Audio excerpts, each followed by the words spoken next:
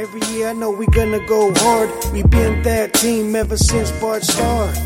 All my cheeseheads go pack go. Ain't showing no mercy, cutting no slack, no.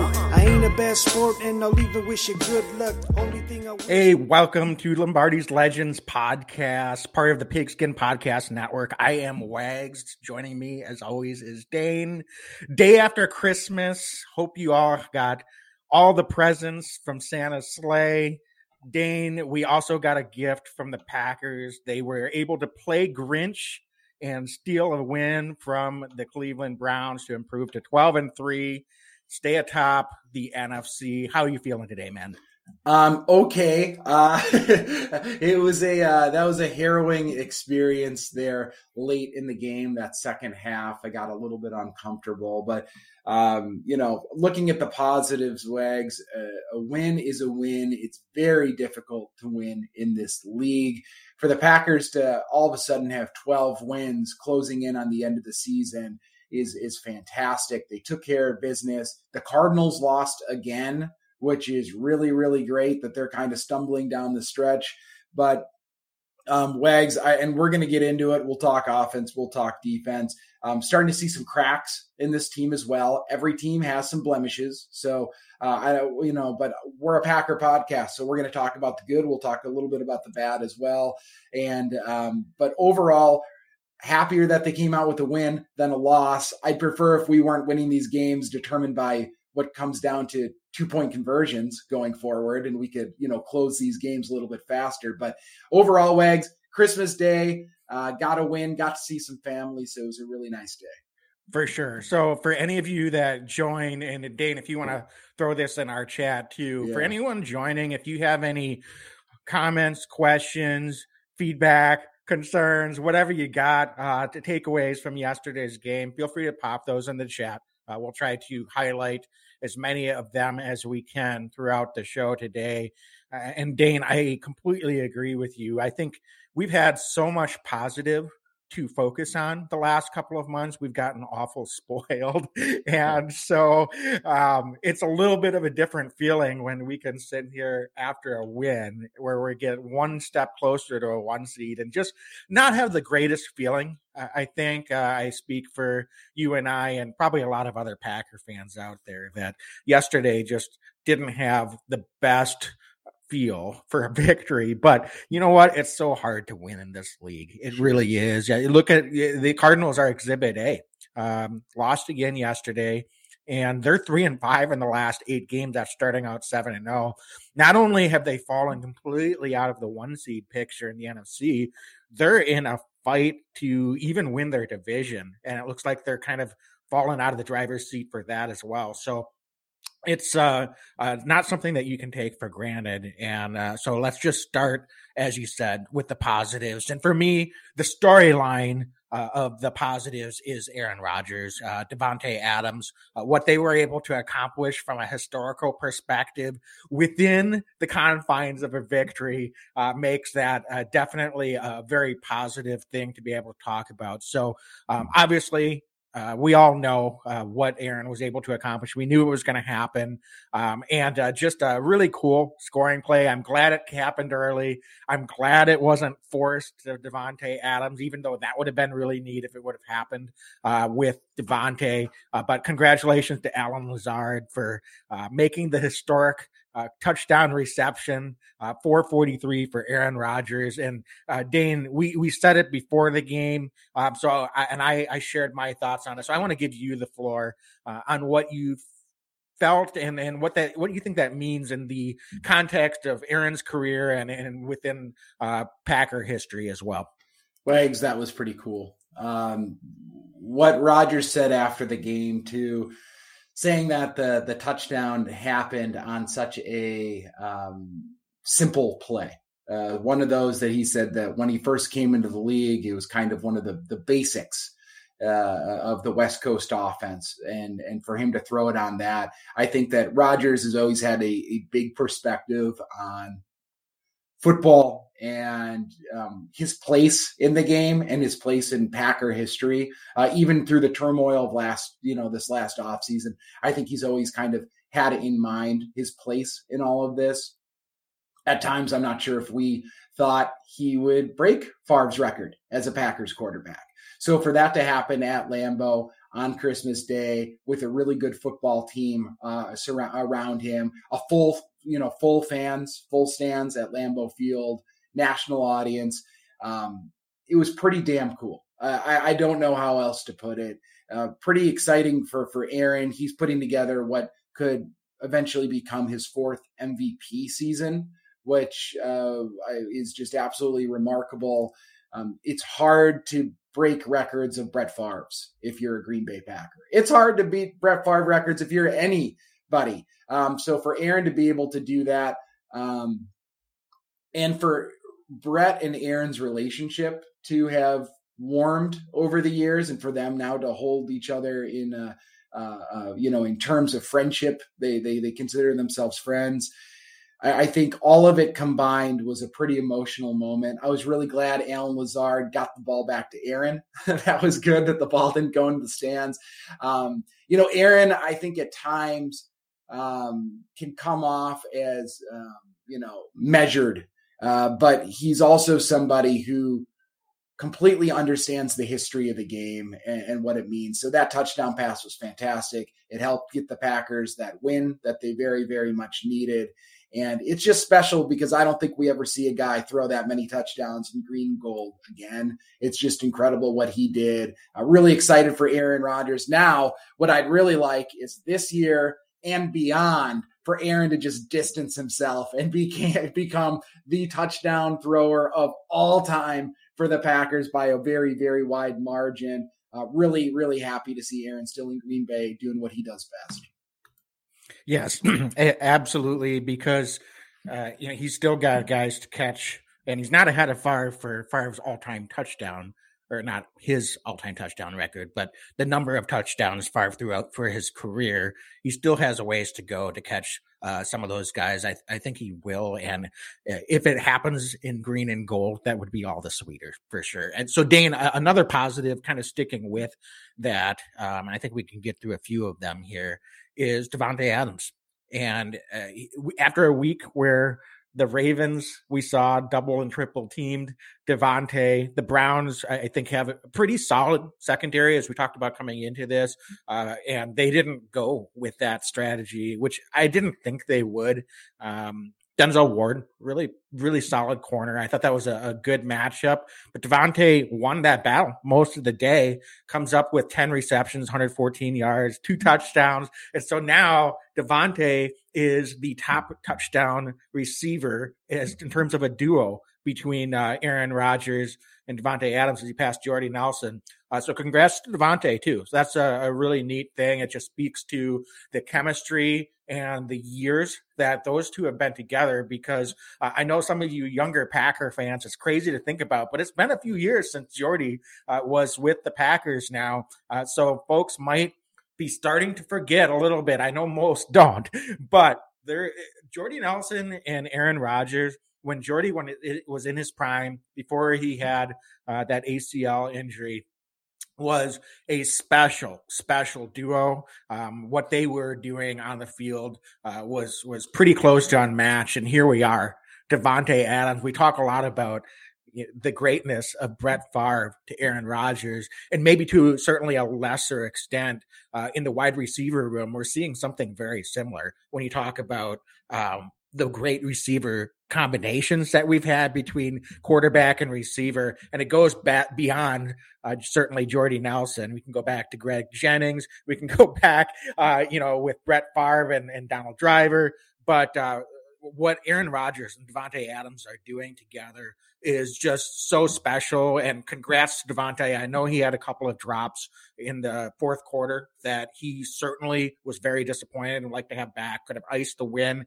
Thankfully, the defense was able to, step up and get his back. Because I know Davante takes great pride in that. But overall, just a great game, and want to congratulate him for that accomplishment as well. Yeah. Wags, I'm old enough to remember when the Packers drafted Davante Adams.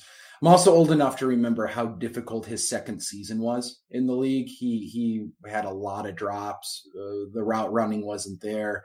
I hope a lot of young people that are watching, or watch the Packers, I hope that they have an opportunity to maybe like understand what it means to be a pro, what it means to just get better at your craft. And Davante Adams is a prime example of that. He's somebody, doesn't matter what sport somebody plays or what they do in life. You watch what Davante Adams has done, and he's just worked at it. He kind of shut out the outside noise.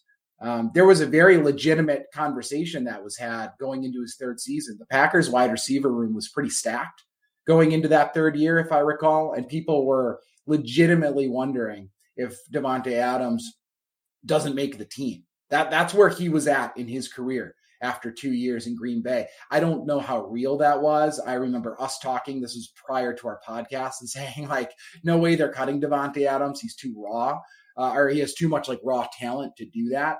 However, Davante over the course of the next 5, 6, 7 years here has just gotten better and better. And now, I think the saying that's going around this year about Davante Adams is he's a top 2 wide receiver and he's not second. I think that's how a lot of people are describing Davante Adams. He showed it again yesterday.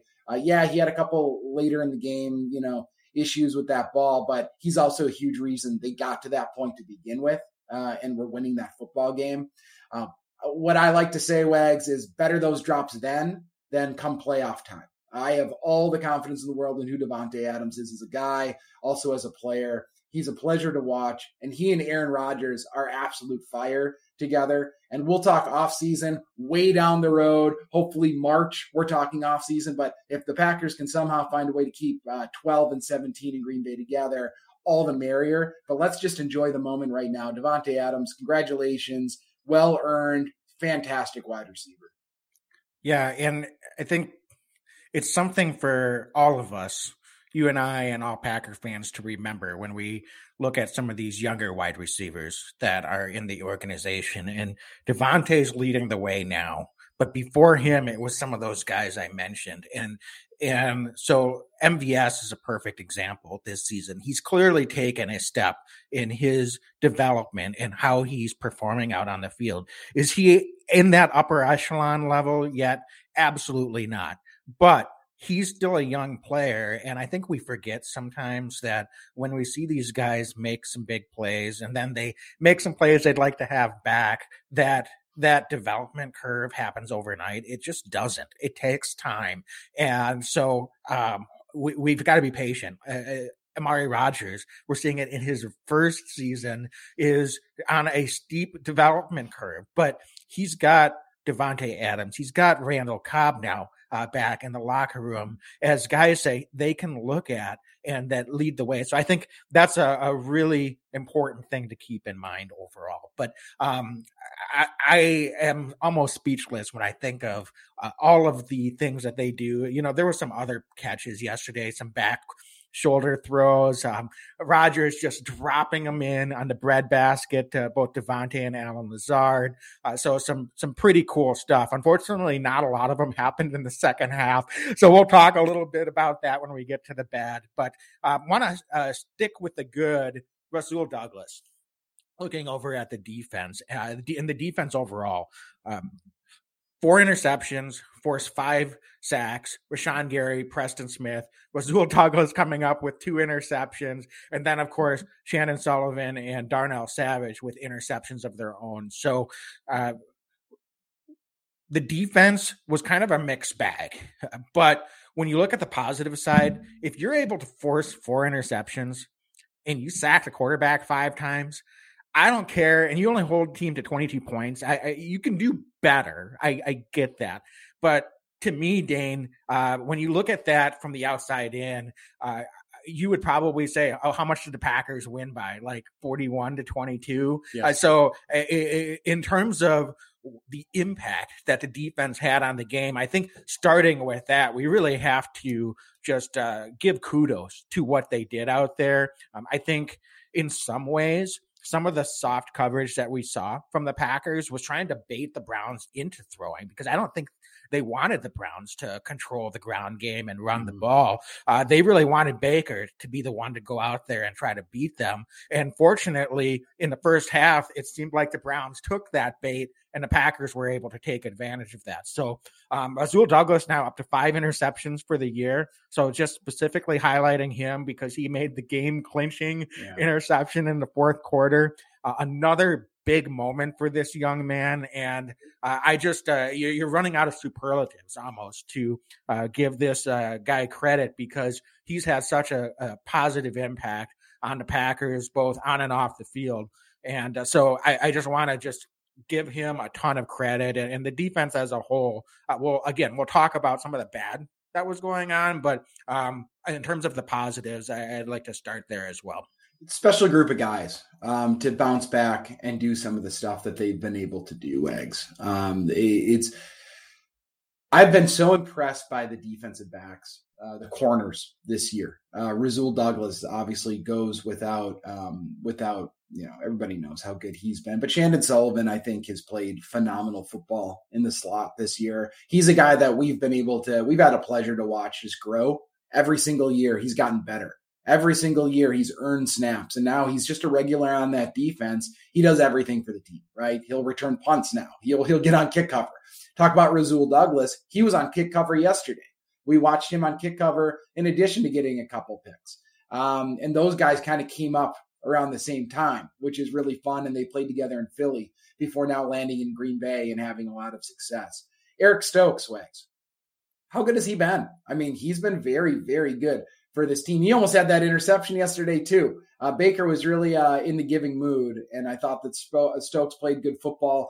Let's talk about Darnell Savage, a guy who last week had a really rough go. And I thought settled into the game nicely yesterday as the game progressed through the pass game, and also had that nice interception on kind of what I would consider a Baker Mayfield almost punt by throwing the ball up for Savage that way. But what's fun about this defensive backfield in the pass game is watching these guys all grow and mesh and develop.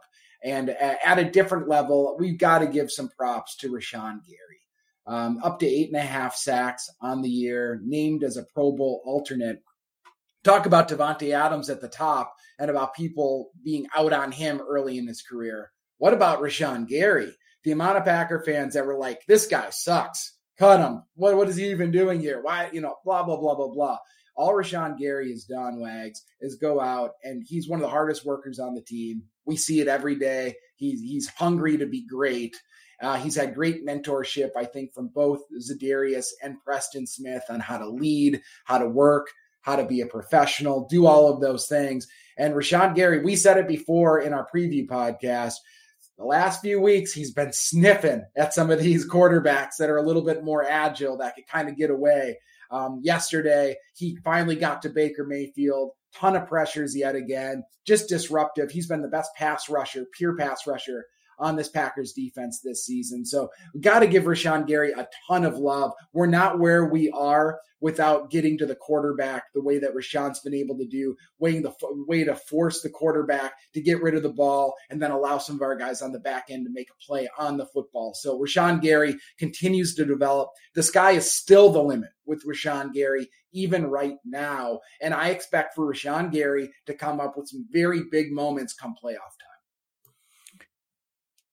And it's one of those things that, although sacks can come and go from game to game, Rashawn has been very consistent in getting pressures on the quarterback all year. And I don't know if that doesn't necessarily show up in the box score. Maybe fans that aren't paying really close attention don't appreciate what he's been able to do, because he's, I think, gotten better against the run as well this year. And that's been an area of his game that's continued to develop as well. Yesterday, notwithstanding for the whole Packer defense, I'm certainly not going to single out Rashawn Gary on anything that he did. Just a high motor guy and brings it every down. So you've got to have a ton of appreciation for the work that he's put in. And it's showing out there. So definitely a positive for those guys as well. I think last positive, even though it wasn't necessarily positive in an impact way was special teams actually wasn't bad yesterday. So Dane, let's just touch on that. For me, that's the last positive. Pretty good in coverage yesterday. No missed field goals. Not really any misadventures in the punt game. Our return game seemed nothing amazing. There wasn't really a positive play, but we didn't have any gaffes. So is that enough of an expectation? Should we have a higher bar, or will you just take what we got yesterday and be happy with it 9 times out of 10? Wags, if you guaranteed me the output we just got yesterday from special teams through the playoffs, I would take you up on that offer. I have trust in this team overall, the offensive defensive phases. Special teams, we can't have miscues. If we can just play kind of that ho-hum special teams, have adequate coverage and return the ball when possible, I will take that every day of the week, considering where we're coming from. I'm not looking for this special teams unit to turn it around and all of a sudden have Desmond Howard, type returns and all of those types of things. I just don't see that in the cards this year. But if we can just be sound on special teams, I'll take it. I was really happy to see Henry Black out there on some of his coverage. I thought he in particular was very, very good in coverage. Had that really nice tackle around the 15-yard line on a kick return from the Cleveland returner. But across the board, pretty solid coverage. And we're going to need to go back and look and see who all was out on some of those coverages. We mentioned Rasul Douglas was out there. I think I saw Shannon Sullivan out there. So we had primetime premier players on some of these coverage units, as LaFleur had mentioned we might end up doing. It didn't hurt to see like Dominic Daphne back, because he gets him back out there, some of those types of guys as well. But I'll take that, Wags. I'll take that at this point because we just didn't see the miscues. Yeah. I think before we transition into the bad, and this is a pretty good segue question, we're getting a couple of questions and comments in the chat. So I'm going to start with Dean Lieberman here. He says, who do you see coming back off the injury list this season? And the reason I thought this was a good time to highlight that is I think we're about done with our good. And so this is sort of the good and bad in my eyes, and not to be pessimistic on some of the injuries, but just reading through the lines, I think there are some things that are definitely concerning. The good news is Jaire Alexander. I think he's going to be back this week. I really do. I know that sometimes we're a little bit conservative with bringing guys, but now this will be his third full week of practice. There's a reason they started the clock when they did, to be able to activate him off the IR. So by Wednesday, I believe, we'll see Jaire activated and added to the 53-man roster.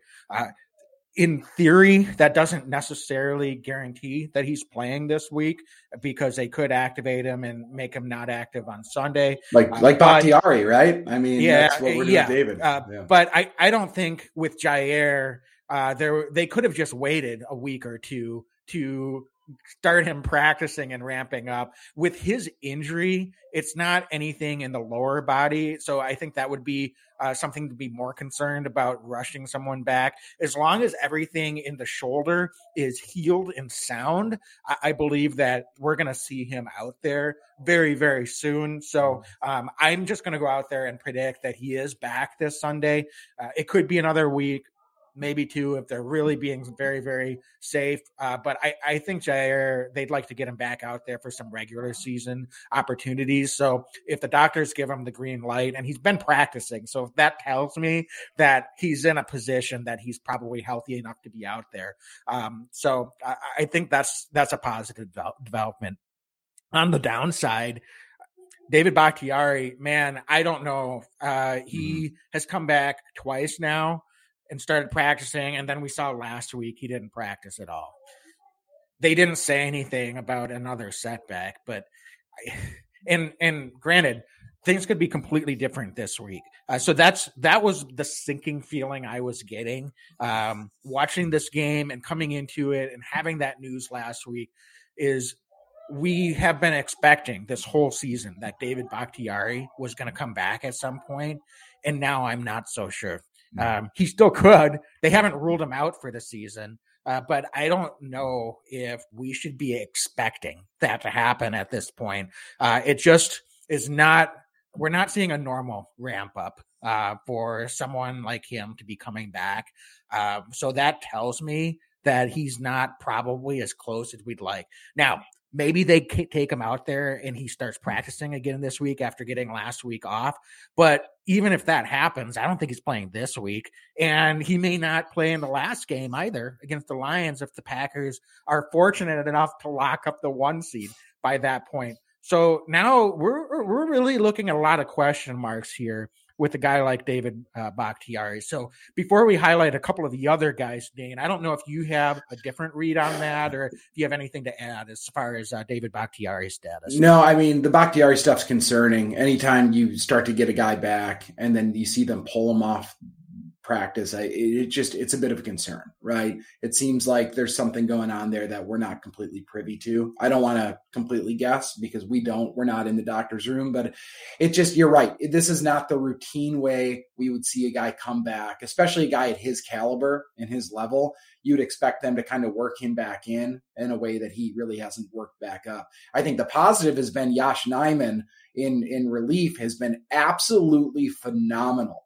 at left tackle for the Packers. Myles Garrett is having a defensive player of the year type year. And I don't think we barely heard his name yesterday. I think he got 1 hit on the quarterback yesterday, no sacks. Yosh Nijman's been playing.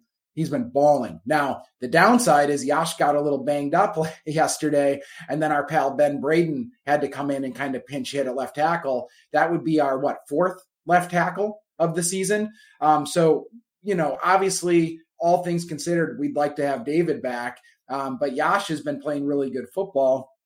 But, we're thin across the board right now at our offensive line position. Billy Turner's out as well. Myers is still out. But we're running out of time to see if David's going to be able to go. And at a certain point, Wags, and I'm curious your take, how comfortable are you rolling out David Bakhtiari for the first time for him playing football in a year, in a playoff game? That's a bit concerning for me because, just to shake the rust off, especially when you've got a hot hand like Yosh Nijman playing, do you maybe in that kind of scenario, is David suited up, but not necessarily the guy who's playing? Can you even do that with your all-pro left tackle? I mean, it becomes a bit of a problem. And I guess that's the concern, because I agree with you on Jaire. I think Jaire's coming back this year, and that's going to be a huge bolster for our defensive backfield. But with David Bakhtiari, I'm not so sure, and I'm not so sure how you manage it, even if they think maybe he could go, but they're not totally sure. Yeah, it's an interesting question, and one I guess we'll have to see how that plays out.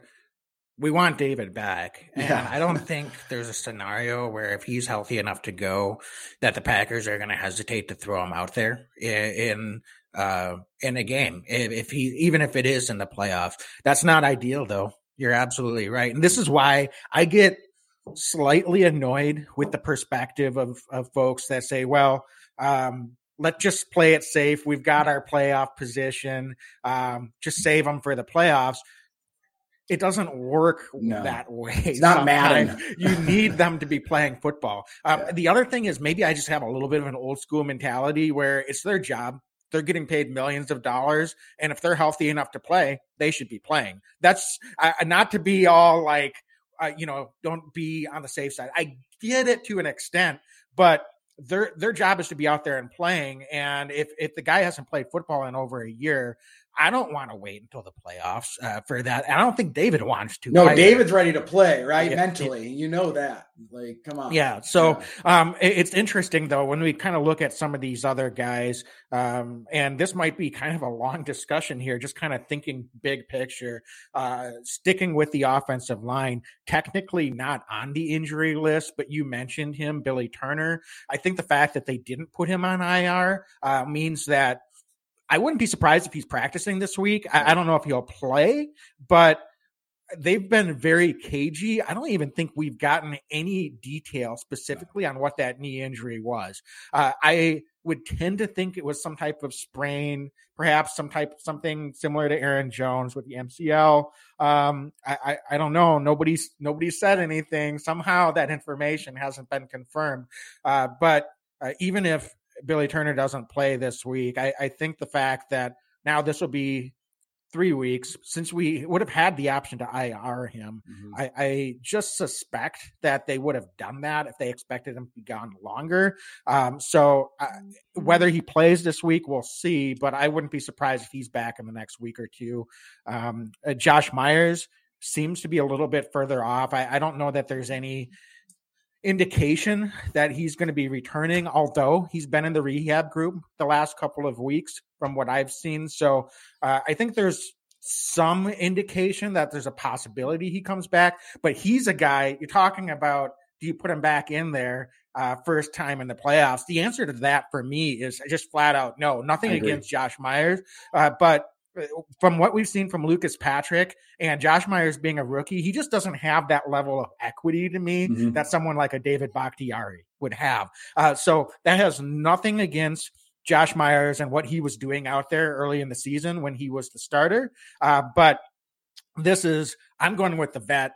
Lucas Patrick, for all intents and purposes, has been playing darn good football. And I think our interior offensive line just keeps getting better and better every week with Royce Newman and with John Runyon Jr. Lined up on the side of Lucas Patrick. So I'm actually just comfortable rolling with those guys at this point, aren't you? Wags, I mean, that's the thing is like there's something about an interior offensive line. Those guys, the longer you're in the trenches together playing, the more there's trust, there's a feel. It's not just a plug and play scenario. So to get those three guys right now, Lucas Patrick has been playing just damn good football up the middle, even snapping the ball, all the kind of the cadence, the rhythm with Aaron Rodgers. I think it's there right now. And you're right. This young interior is playing so well together that to shape that up at this point, Myers is the kind of guy that long-term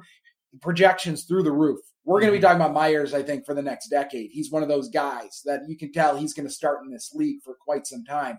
But he's a guy who you suit up and you're really happy now that he's going to be a depth piece come playoff time if somebody gets banged up. But I think you roll with the hot hand you have in the interior. David Bakhtiari, it's a little harder to do that. He's the best left tackle in football when he's healthy. Yeah, and then kind of getting to Za'Darius. He's the one that I think all along we've been the most pessimistic about returning. But interestingly, because of the position he plays, I'm perfectly fine putting him out there too, because you can manage his reps and he's just part of a rotation on the outside. And, maybe there's certain situations, pass downs, whatever you want to do. If Za'Darius gets cleared at some point, I don't care if it's the NFC Championship game or even, heck, the Super Bowl. If we're getting a little bit ahead of ourselves, Za'Darius is a guy, to me, you can activate and roll out there. And even if he just gives you 20, 30 reps, he can have a positive impact and really be able to help this team. So positionality, too. And Za'Darius is a guy that's fortunate enough because of the position he plays and some of the other guys that we have out there that we definitely could get a boost from, even if it's only in a smaller role. Yeah, Wag, sorry to interrupt there. I think you're spot on. Give me Za'Darius Smith 15 to 20 snaps in the playoff time in some second and third and long scenarios. Perfect. With the pass rush that we have, we don't need, don't get me wrong, I'd love to get 50 snaps out of Big Z. But if we could get 15 pass rushing snaps out of Za'Darius Smith in the playoffs with the guys we already have going the way that they're going, the addition right there could be the difference between going home early and going to the Super Bowl. And I sincerely mean that. He gets to the quarterback. He and Rasul Douglas, Rashawn Gary, the way that they're playing right now, and Preston Smith at that level, that three-headed monster pass rush, almost unguardable in certain scenarios, I think. Yeah, for sure. So, Pearson, thanks for being patient with your question. I think this starts to transition into the bad and the ugly here. So I've been holding this one in the queue. So Pearson, thanks for the question. He says, I'm not sure what was more stunning, the Browns refusing to adjust to double covering Devontae or Barry refusing to adjusting to stop the run. Dane, I was getting a lot of deja vu in this game. This was reminding me of the Mike Patton defense, more so from 2 years ago even than last year. and not taking anything away from the Browns, but man, that was tough to watch. What was frustrating is if we stop the run, Baker Mayfield throws 8 interceptions. That's the thing. That's, I guess, the frustrating thing. So Pearson, I feel you on that front. Looking at it from the Packers' perspective, is just stopping the runs, throwing the kitchen sink at the run game. I have all of the faith in the world that our DBs matching up against those Browns wide receivers, we could take care of business against them. So I was at a loss for words in the second half as they were just running the ball. And listen, Chubb is one of the better runners in the league. This offensive line for the Browns, when healthy, is one of the best offensive lines in the league. You know, they're built to do what they did yesterday, but you don't want to see it happen against a team with Super Bowl aspirations. And I guess that's kind of the crux of the situation, especially with Kenny Clark back. I thought that we were going to be able to win at the point of attack a little more, and they were just able to create lanes, very, very aggressive football running downhill. But I guess the frustrating factor here is it's not like Baker Mayfield was flowing through the air, where we kind of had to defend against both. We knew we could stop them when they were throwing the football. It was running the football. We knew it was coming. We just couldn't stop it. And that's something that needs to be corrected because, there's some teams coming up in the playoffs that could just completely thrash us with the run game if we're not careful. And we haven't seen a lot of this year either. So I guess the other concern here is this kind of issue creeping up this late in the year makes, that starts to give me a little bit of pause for concern, Wags. I'm curious your take on this because I want us to be playing our best football coming up here in the next couple of weeks. I don't want to see regression. And in a run game here, I feel like we saw a little bit of regression on Saturday. Yeah, we need to get back to playing more fundamentally sound football. The Browns averaged 8.8 yards per carry. If game flow is different, that's an NFC championship game against the 49ers type thrashing it's a big concern. And we saw this against the Ravens. We talked a little bit about it after that game, that our outside contain was just atrocious. And it seems like it's regressing and it's becoming a problem. And it doesn't start there. Our defensive line needs to play better. We got Kenny Clark back, and I thought he was a huge boost in being able to get pressure on Baker Mayfield, even if he didn't get a sack himself. He was the guy that kind of forced a couple of those. So give Kenny some credit there. And most of their runs weren't coming up the middle. They were basically running them off tackle or off end, and it seems like the issue there, Dane, is teams are picking up clearly on our contain. First of all, now, and then I'm concerned that we have a lack of athleticism and speed up front, and that's getting a little bit exposed. Dean Lowry played some of his best football of his career in the first month and a half of the season, and he came up with a big sack yesterday. But in the run game, I don't think he's been particularly effective, and he hasn't been. I don't know if he's at full strength. At this time of year, I get it. The legs get a little tired. And he's had to have a ton of reps too. So I'm not trying to bang on the guy. He's just one of them. Tyler Lancaster has had to come in for, I think, more snaps than would be ideal.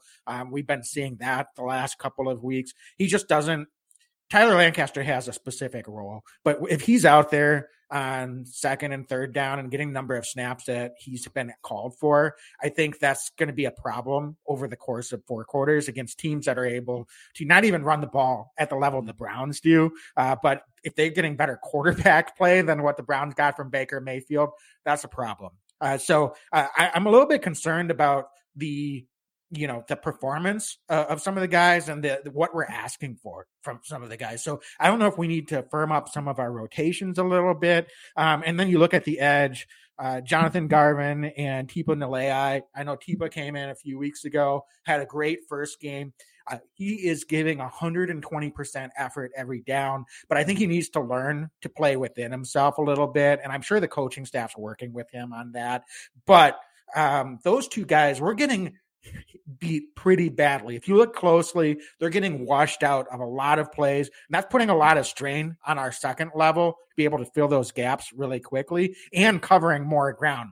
So it's a concern. I think it starts there. The guys up front need to stay within their gaps. Hopefully, we need to get better play from Kiki as well. Just hasn't been very consistent this season. So I don't know where you go from here for sure, but I think it starts with maybe focusing a little bit more on the run than trying to get pressure on the quarterback. And there's downsides to that too. I understand, but maybe this is a little bit of a wake-up call for the Packers defense and for the Packers defensive coaching staff, because the one thing I will say is Coach Barry is not going to just brush this away and say, we're focusing on stopping the pass. And Pettine seemed to just not really care too much about stopping the run. I don't think we're going to see that. Now, can they fix this? That's going to be the bigger question. So, Dane, I don't know if you have any ideas for what else we can do, because I don't want to have to get to the point where we're needing to bring safeties up into the box to try to stop the run. I don't think that's the answer. Personally, I think it starts in the trenches. Yeah, Wags. And I'll tell you what, with Kingsley Kiki out yesterday, I was surprised by the snap counts.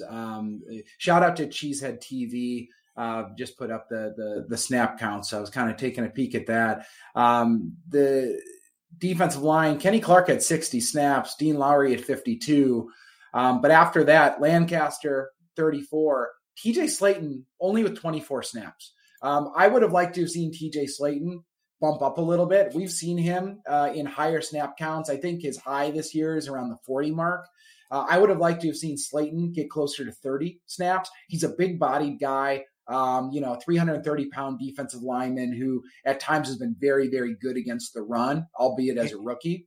He made a great play yesterday, basically clothesline Chubb and brought him down with, I think, one arm, his left arm. Right. I completely agree. And don't you think, again, nothing against Tyler Lancaster, but 35 snaps for him, that's just asking too much. Well, especially when you've got TJ Slayton there, right? I think there's a good spot for Tyler Lancaster on this defense right now. And he 10 to 15 15 to 20, I'd even be okay with, but then bump up TJ Slayton a little bit more. So there is a start for me. Our pal Jack Heflin looks like he got 4 snaps. I'd like to see him work in a little bit, fresh legs, young guy who's eager. See him get after just a little bit more. He actually reminds me a lot of Tyler Lancaster, albeit maybe a little bit more athletic with a little bit more pass rush upside. The coaching staff sees these guys day in, day out in practice. They, I think, do their best to get the best guys out there on the field, and they're a 12-win football team. So I'm not going to sit here and just completely bash them. However, TJ Slayton is the guy, the key, at least across the defensive line, that I would like to see bump up in snaps a little bit more. He's very active. We've seen him be able to wreak havoc against opposing offensive lines when he's been able to get extended series of snaps. So, maybe that's too simplistic, but I do think it's a start, Wags, to get Slayton some more of those snaps. He's just been good against the run. And as you said, that clothesline tackle, he's capable of doing that against professional, very, very good running backs. He can shed blockers. He can just cause a little bit extra issues, bump up those snaps. I think we'd see the stopping the run just a little bit stronger. Yeah. And I mean, Tyler Lancaster might be better down to down than Jack Heflin is at this point. But the point is Jack Heflin better in the second and third quarter for a few snaps? And then is Tyler Lancaster better, later in the game if he's a little bit fresher? So, I mean, we're not here, you're right, to tell the defensive coaching staff how to coach and what rotations to make. But we're also smart enough and understand football well enough to be able to see that there's a problem, and obviously they're going to be making some adjustments. So just pointing out that that might be one way to improve some things. I don't think just giving certain guys more snaps and keeping them fresher is the only answer, though. Mm-hmm. They just got manhandled, and let's give Cleveland some credit, but they were down 2 offensive linemen too were on the COVID list. And so we had a couple of guys that normally aren't playing in the Browns, and they just completely dominated up front. So it's, again, not necessarily an effort thing, but I think it's a fundamental thing. And some of those cracks have been showing in the foundation up front. This isn't a 1 week thing. It was exposed a little bit. But I think the last, 4 weeks or so, we've been seeing a few more things. So hopefully we're able to at least be better and get some better play from those guys moving forward, because we're definitely going to need it. I think in the secondary, you said we had pretty good plays. One concern I have is the number of big plays that they've been giving up over the last 4 or 5 weeks. So Dane, just looking at Darnell Savage, he got an interception yesterday, and I don't want to point the blame on him. I've been saying this for a while, for all of those big plays, certainly not his fault, but he's the guy that's, quarterbacking back there along with Adrian Amos. And so ultimately, whether it's his fault or not, he's going to probably have a little bit more scrutiny put on him.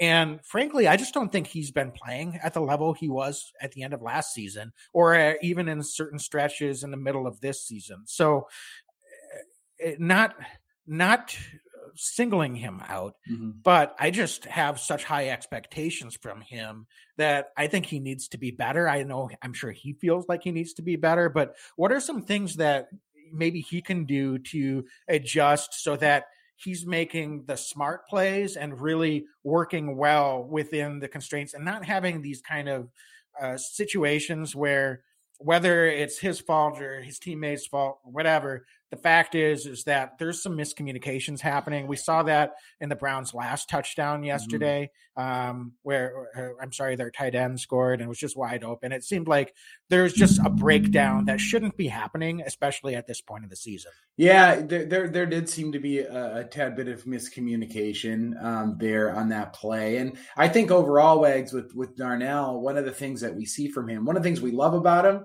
but one of the things that can drive us mad as well, is he is a bit of a ball hawker. He's a guy who, is going to try to go for the big play whenever possible, but sometimes that can come up and bite you a little bit as well. So I'm not sure what happened on that miscommunication there, but it seems to have been an issue a couple times so far this season. I don't know if that means the Packers need to put him in better positions to be successful, and I don't know exactly what that would entail, but I don't have a great answer for you, to be honest with you. I think we're going to be relying on him down the stretch here to make plays and be in the right position at the right time. And I think that the Packers are going to keep rolling him out here. He's one of the most talented guys in the defensive backfield.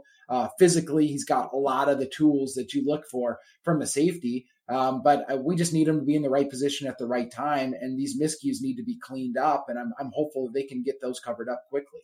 Yeah. And I think it's one thing that I would say is some of these issues it didn't align perfectly, but started to crop up a little bit when Jaire got injured. So when Jaire is out there, you can get away with freelancing a little bit more. And so I think I wouldn't say that's completely unrelated, but and that's not an excuse for Darnell Savage, though, because he has to understand who he's playing with and the strengths and weaknesses of his teammates as well. And while Eric Stokes has been getting better and better and better and playing at a very high level, and we've seen what Rasul Douglas is doing, that doesn't mean that there isn't situations that Darnell Savage needs to understand what his responsibilities are first and foremost, because you're right. I think there's times when he will take a gamble because he's trusting his teammates too much in certain situations, and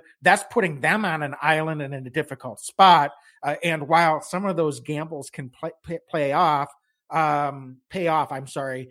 sometimes they don't. And so I would prefer that, look, we've got our secondary, you could argue, is the strength of the team, and especially when Jaire comes back.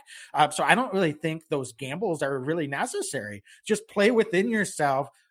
When we play even top shelf quarterbacks, they're going to give us some opportunities. So take the opportunities that they give us. We don't necessarily always have to be forcing the issue. I trust this defense as a whole enough. If we're just getting back to playing fundamentally sound football, that's going to be effective. What we can't have is be getting gouged, because even with the struggles of our offense in the second half, which I think is the last thing we'll transition to here shortly, the reality is that we're going to, for most weeks, hold on to the ball pretty well offensively. And I think we're going to put up points at most weeks, yesterday afternoon notwithstanding. So the defense's role is really just to get back to the basics. I think that's if I were on the coaching staff, that would be my message, is let's just shore up some of the fundamental things here. We had some, I like the swagger. I don't want them to be playing tentative, play aggressive, but within yourself at the same time. Wags, we've been going for almost an hour, and I think we have not talked about how fantastic our sponsor is yet. So I think we should maybe think about our wonderful DraftKings sponsor. Yeah. So, folks, DraftKings is the official sports betting partner of the NFL. Thank you, Dane. I've been so into our Packer discussion that I've been lost in that. But Dane, you have been doing a great job of sharing and keeping us up to date on your wife Andrea's progress, specifically on daily fantasy on DraftKings. Yeah. So how's she doing so far this week? And does she have any big plays in her back pocket for today? She had Aaron Rodgers going on Christmas Day. So, he had a really nice first half. I think she was hoping for him to duplicate it in the second half, but another MVP style performance for Aaron Rodgers. And I'll tell you what, she uses DraftKings Sportsbook. She used that promo code TPPN. And she's really been enjoying the app, Wags. I'll tell you what, she'd never used it before. I've said it before. I'll say it again. She checks it out. It's fun. I'll look over. She's tinkering with her lineup. She's trying to decide who to put into place. I give her advice. She does the opposite. That's why she's winning. It's been very fun for her. Some good weeks, some not so good weeks, but she's still up on the year, having an awful lot of fun using it. So, and I don't think she would have done this, Wags, if DraftKings Sportsbook hadn't made this offer. So please, folks, if you haven't done it yet, go use promo code TPPN and just get in on the action. You're going to have a lot of fun. So download the DraftKings Sportsbook app now. Use promo code TPPN. Throw down $1 on any NFL game and win $100 in free bets if either team scores a point. That's promo code TPPN this week at DraftKings Sportsbook, an official sports betting partner of the NFL. Must be 21 or older. New Jersey, Indiana, Pennsylvania only. New customers only. Minimum $5 deposit and $1 wager required. One per customer. Restrictions apply. See DraftKings.com/sportsbook for details. Gambling problem? Call 1-800-GAMBLER. So, Dane, I think one of the things that I was just transitioning to then is the struggles of the offense in the second half. So we talked about the good way back at the top. And I don't know if it was a little bit of, hey, Aaron Rodgers seemed to be a little bit gimpy. His toe got stepped down a couple of times. I don't think that's an excuse that anybody's pointing to. Devontae had a couple key drops, but even at that, the offense had already gone the whole second half, and just specifically with the drop in the last series that probably would have iced the game. They only scored 3 points the whole second half, and that was on the opening possession. So the play calls was not really too thrilled about, but what was that about? Because this offense was just humming along. We had another issue in our first series. We were 0 for 2 on third down, had to go for it on fourth down, deep in our own territory, got it, but then essentially had to punt then after the next couple of plays. But after that, the rest of the first half just humming. And then all of a sudden, again, this is a recall to 2 seasons ago where we would have, stretches within a game that our offense looked amazing, and then other stretches within the same game that our offense couldn't do anything. So this is an aberration, not overreacting, because it's not something we've been seeing for the most part this season. But what was it about yesterday in the second half that you would most point to, Dane, for the reasons why they all of a sudden started to struggle after the way they were playing most of that first half? Well, it's tough, right? I mean, the offense went out there, put up 21 points in the first half. And then that second half, they come out there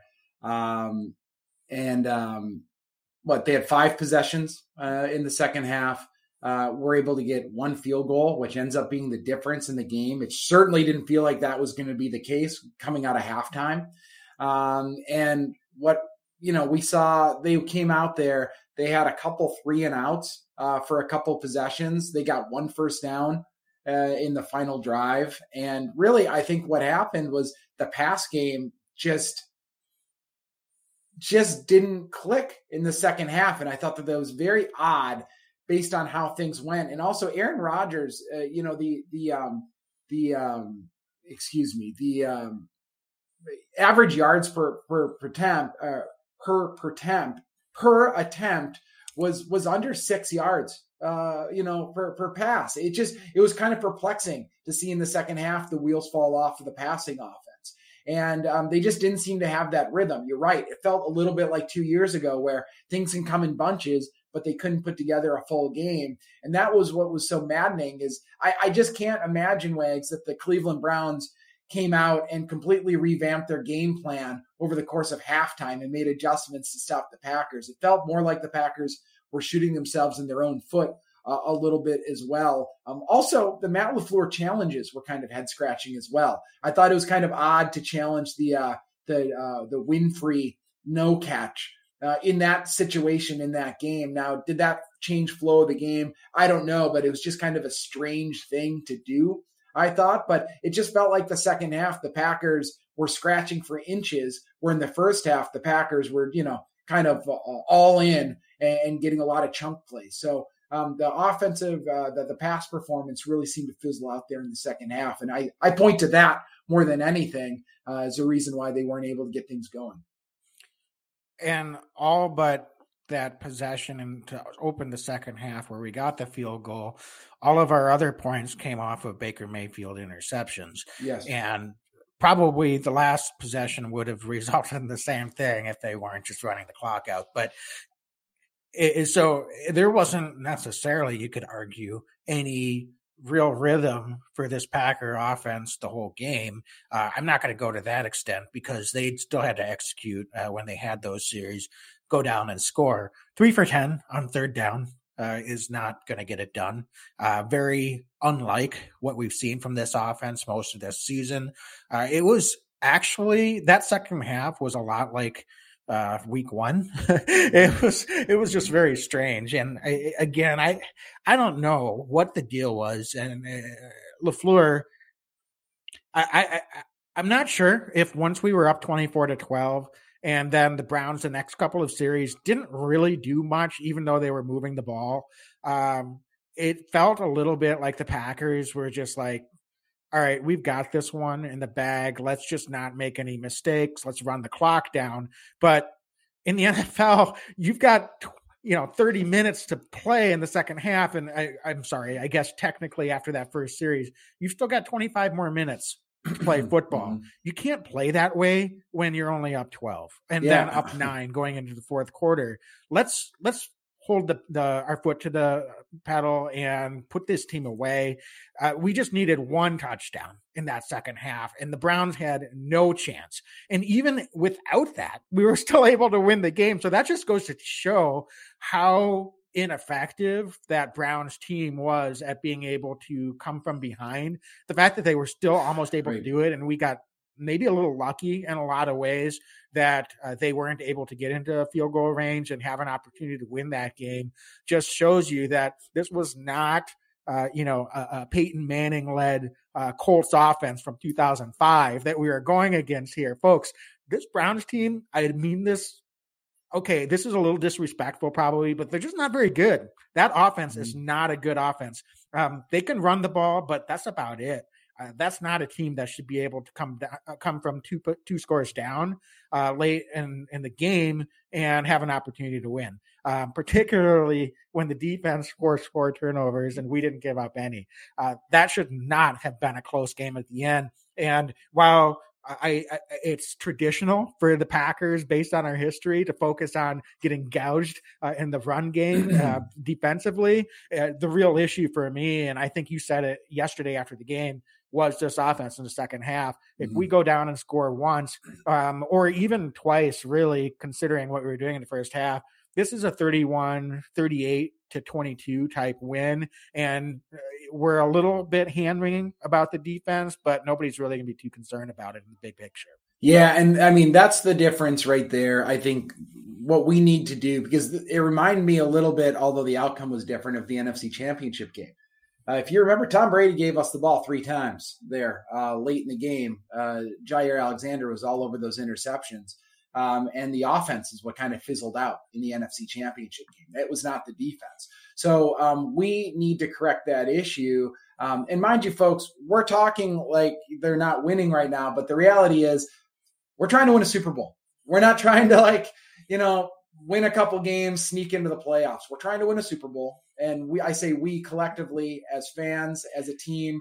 And you've got to just be better against bad teams. You're right. I don't think the Browns are all that good. It's not some gas, some breaks. It's all gas, no break. And I just would like to see us kind of get that closeout, because coming in to the second half there, I really felt one touchdown, not the field goal, although it was great to see Mason drill that thing.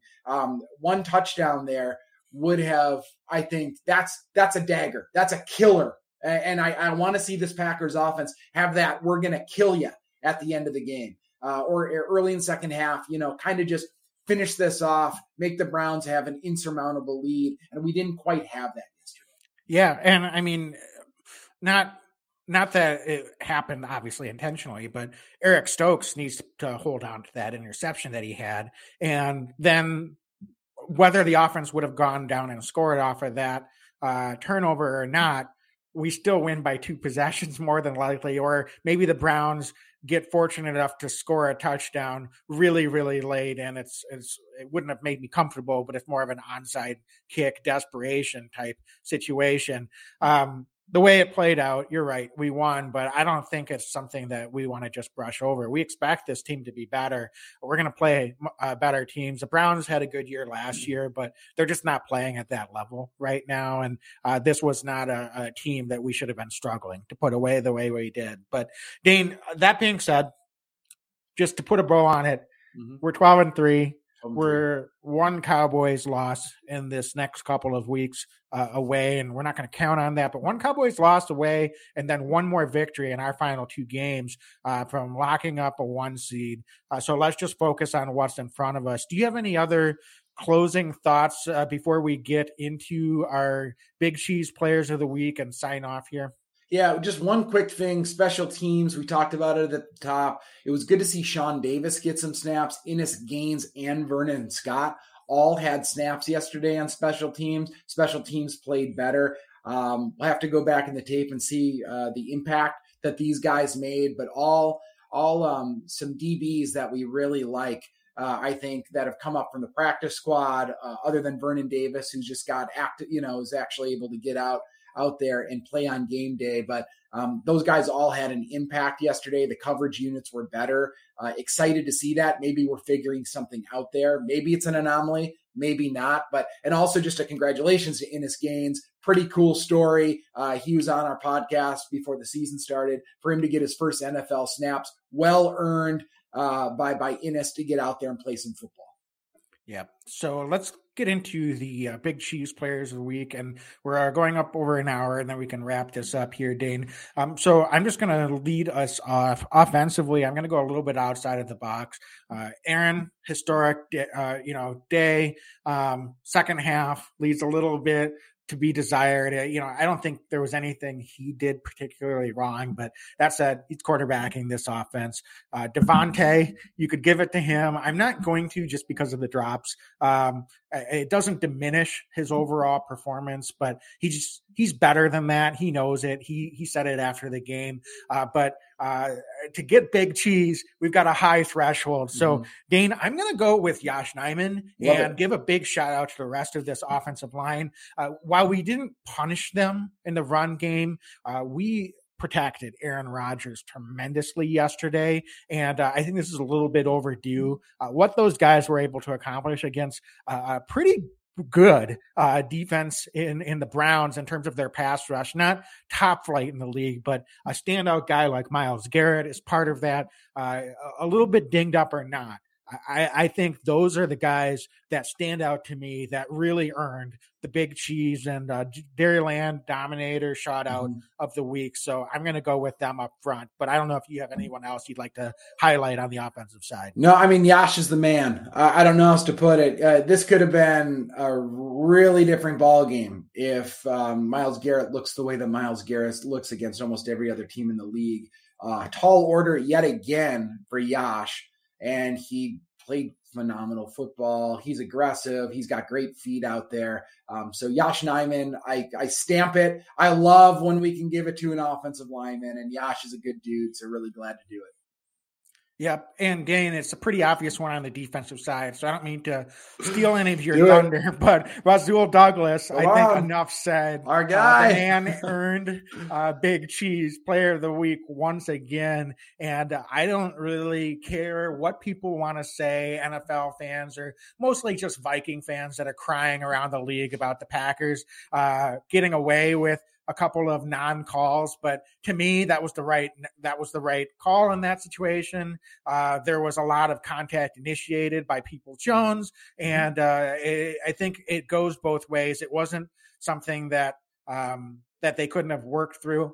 The Packers have been on the flip side of plenty of those. So sorry, not sorry. Rasul Douglas, thank you, young man. Yes. You have made a potentially bad situation, taken it single-handedly and turned it into an amazing positive, 2 interceptions, Pro Bowl alternate.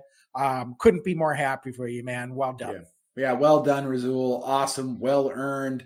We saw earlier Pearson asked the question, can we extend Rasul? Rasul Douglas will be a free agent after this year. Packers, I think what I say is let's just enjoy the ride right now. You need to have special players step up in big moments. Rasul Douglas is doing it right now. And I'll tell you what, as good as he's been, I hope he does even more under even bigger spotlights here as the season wears on and gets paid as much money as he could possibly make somewhere, because he's just playing great football for the Packers right now.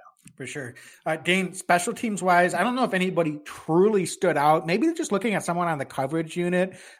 We don't have to, but there's been a lot of weeks where we felt they didn't earn recognition in terms of Big Cheese and for reasons that were legit.